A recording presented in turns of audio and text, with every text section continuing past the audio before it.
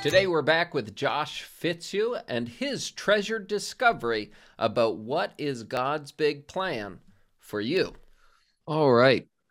So here we're talking treasured discoveries. So Josh, what is this gold? We talk about how as we go into the Word, we go mining, right? Bible study, digging in there, and we discover gold. What is some gold you have discovered? Yeah. I love it when the Lord shows me something more to a familiar passage. You know, there's things I grew up in the church, and have known and heard the Bible a lot, and when you do that, I think there's a danger that I can kind of become too familiar and just and stop hearing what the Lord is saying in that. So I love it when He brings something to me in a fresh way. And one of those places where that has happened for me is in Romans 8.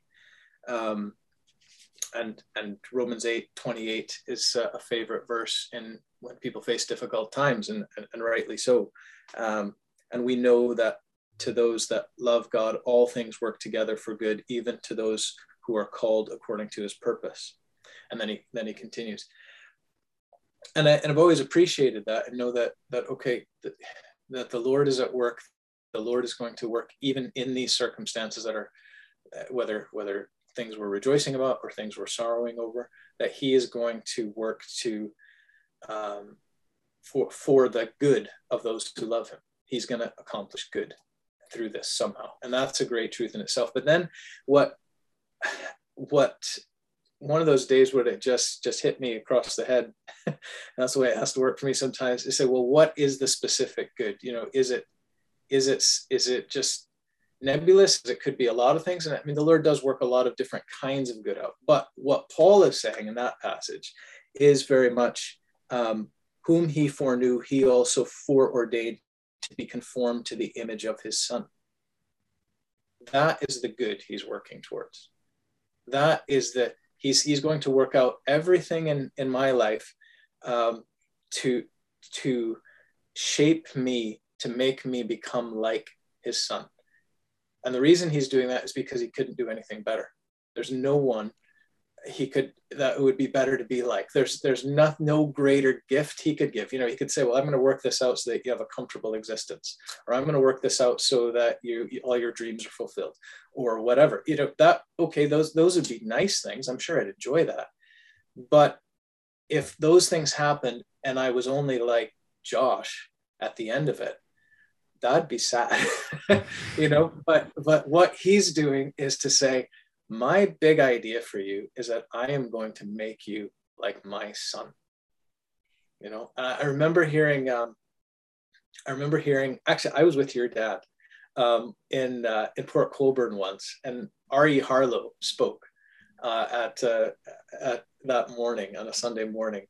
And I remember chatting with your dad about it afterwards. But I never forget, R.E. Harlow said, it's as if the Father looks at His Son and says, I wish I had a million more like him. And then He sets out to accomplish that.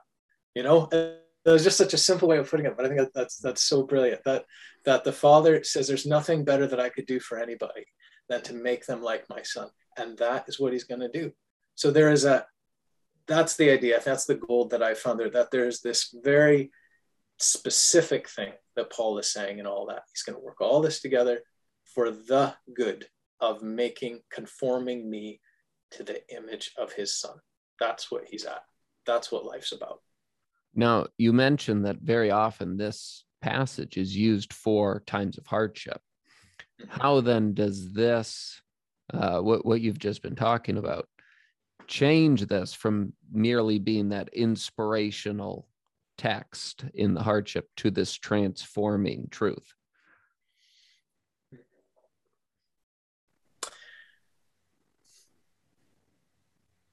I think, you know, in a hard time, you know, if you've lost someone, or someone has hurt you, or you've had a disappointment of some kind, that the whispers in your ear that come in are either about how, there's how this is hopeless. There is no point to this. This is meaningless. And so when we hear this verse in those times and say, okay, actually God has a purpose, it shuts up those voices, and say, this isn't about this, even more than this just being the last chance you ever get at something good. This thing itself, this loss, this bereavement, this disappointment, even this sin that was committed against you, and even a sin that I have committed, God can, in his mercy, take those things and in ways that maybe we can only probably see much later, and say, I'm going to change you. Maybe if it's, say, for instance, if it's a sin that I've committed, to say, I'm going to use that to show you how ugly sin is. I'm going to take that thing that you did, and that you now, I'm going to make you see that is the reality of sin. Maybe you've flirted with some kind of sin before. Maybe you've seen, you wanted to kind of go for that. Now you see the destruction that is at the end of that road. Now you see it, and now you actually no longer want it. So he changes my desire. He changes my hunger for that, and actually makes me sick when I think of that thing. That's one instance, I think, where he transforms it. Or to say, with a bereavement, if to lose somebody, and sometimes there's nothing harder than that, to actually say, I'm going to raise your eyes up above the real and good things that are going on, and say, this isn't all there is. Because so often, I think, for me, and just in the busyness of life, and even with all that I do believe about the Lord and about what he's revealed, it's just, the vision is about here, and just looking and saying, this is what's going on. And sometimes when he takes that, he can, when that bereavement or that hard thing comes, he comes in and he says, you've got to see a bit beyond that. And as much as that hurt, I am able to use this to make you see that this was not ultimate. This was not the biggest thing. It was important, and it was good, and I think in a sense, he weeps with us over true loss. But he says it wasn't the ultimate. It was for something else. And so, there's a sense in which it can keep us from idolizing things, making ultimate things out of temporary things. So those are a couple of examples, I think, of how he has done that for me. Yeah. And you were talking about the end goal that will, it's all to an end purpose, and part of that in the midst of a hardship, that's a faith, a trusting him. And I like how just a few verses down, it says, what is it based on? He who spared not his own son. That's right. But delivered him up for us all. How shall he not with him also freely give us all things?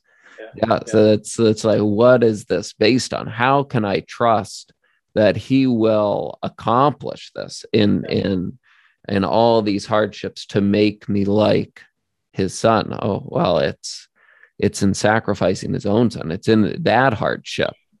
Yeah. Absolutely. And with that too, you think even in that, to be conformed to the image of the Son, because when he was on the cross, you have that heartrending cry of, my God, why have you forsaken me? And that the reality of the and brutality of what he was facing then eventually leads on to when he says, Father, into your hands I commit my spirit. And through that darkness and that deep valley comes eventually the voice of trust and the voice of, I'm in your hands. And so he actually wants us to bring us to that place as well, where even in those hard things, it's easier to say than it is to go through. But that's exactly, he eventually will bring us to that point. Yeah, and that's a great connection. Looking at it in Christ, our ultimate example, right? Looking to Him, the author and finisher of our faith, shows us how then we ought to live. Good. Yeah, absolutely. Good. So now, how do you? I like to say, polish the gold, right? So this is a great truth. This is something we need to keep in the forefront of our brain, right? But then, as you said, the blinders, the vertical blinders start to come on. So how do you keep this kind of alive? What are some of the things you do? That's a good question.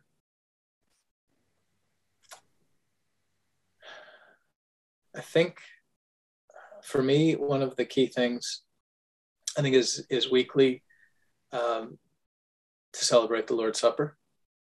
Like, I think that has the value of that.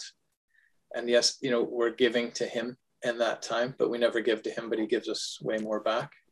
And just, to go back at week by week and say, okay, He didn't spare His Son. And to see whatever facet, whatever thing the Spirit of God brings out in that time, there's always a sense in which it's just pushing me back to see the reality that He's at work, and he's saying, okay, now here's the week ahead. Now go off into it, and I'll be with you. But and in a sense, to say we'll meet up again next Sunday, but not just then, obviously, but right. So I think that's one of the practical things, I think, is why one of the reasons why it works so well, to have that weekly time at the Lord's Supper. I think too, just for me, one of the important things is trying to be disciplined, to just stop and listen. So when I think it's usually when a big thing comes, or, it doesn't have to be a massive thing, a loss of a loved one, but a disappointment or a difficulty, is just to stop even for 10 minutes and stop trying to figure out how to fix it, how to make it better, how to do the next thing that I need to do, which, we have to do in so many cases. But just to stop and say, just look to the Lord and say, okay, what do you want to do with this? So faith says, your word says you're going to do good out of everything. Anything and everything that happens, you're going to work it for that specific good of making me like your Son. So do you want to tell me now, or do you want to tell me later, Lord, how you're going to do this? Because I'm open to listen. But so I think for me, and just maybe who I am as a person, faith very much means stopping for a little bit and listening, and just trying to reorientate myself to Him and His Word. And very often it is, when I just do the stopping and listening, it's this verse and others like it, that this passage that he brings my mind and my heart back to. Yeah, and it's like an intentional anchoring, right? In the storminess of life. It's just, hang on a second. Let me make sure I've dropped the anchor. Yeah. That's right. Yeah. Right. And just listening so he can bring back what he needs to. Because it's not, it's different places sometimes. And it's not always the, I don't know the number of times I've heard people say, okay, this is not how you should do Bible study. But there was this one time when I opened my Bible and it just fell open to the right way. You hear that because nobody wants to say that's a good way. And it's not as a method. But so often I think the Lord does bring, whether it's through a Bible that's just opened, or somebody saying the right thing at the right time, where He brings to mind in different ways His Word, and that's the fact that the idea of the living Word of God, that He spoke it, and when He spoke it, but He's still speaking it today in a living way, and He wants it to hit home in a living way to us now. Yeah. So that happened with me recently, even just through discouraging kinds of things. And I just sat down, and I just, like, I didn't, there's so many things to do. I said, no, I'm just going to stop. And I actually did the open, and it opened at Isaiah 40, and just saw things there I hadn't seen before. A great thing about renewing strength and so on. But one of the things that stuck out to me was just that he is the shepherd, and he will shepherd his people. I think for me, I'm an elder in our local church, and there were some things that wrestling through as a church, and it just, okay, ultimately he's responsible. He's the shepherd. You're the underling, and get in line. So he brought that home, but I think that what he asks us to do, I mean, he'll do the comforting, he'll do the work, but first he says, you choose to stop and listen, or you choose not to stop and listen. Yeah. So I'll do the talking. You've got to choose to listen here. Yeah, right. Yeah. As my dad says, God doesn't have a communication problem. The issue is, am I listening? Yeah. That's right. Yeah. That's right. Yeah, that's right. Well, good. Yeah, very valuable. And again, it's one of those verses a lot of times people will go to.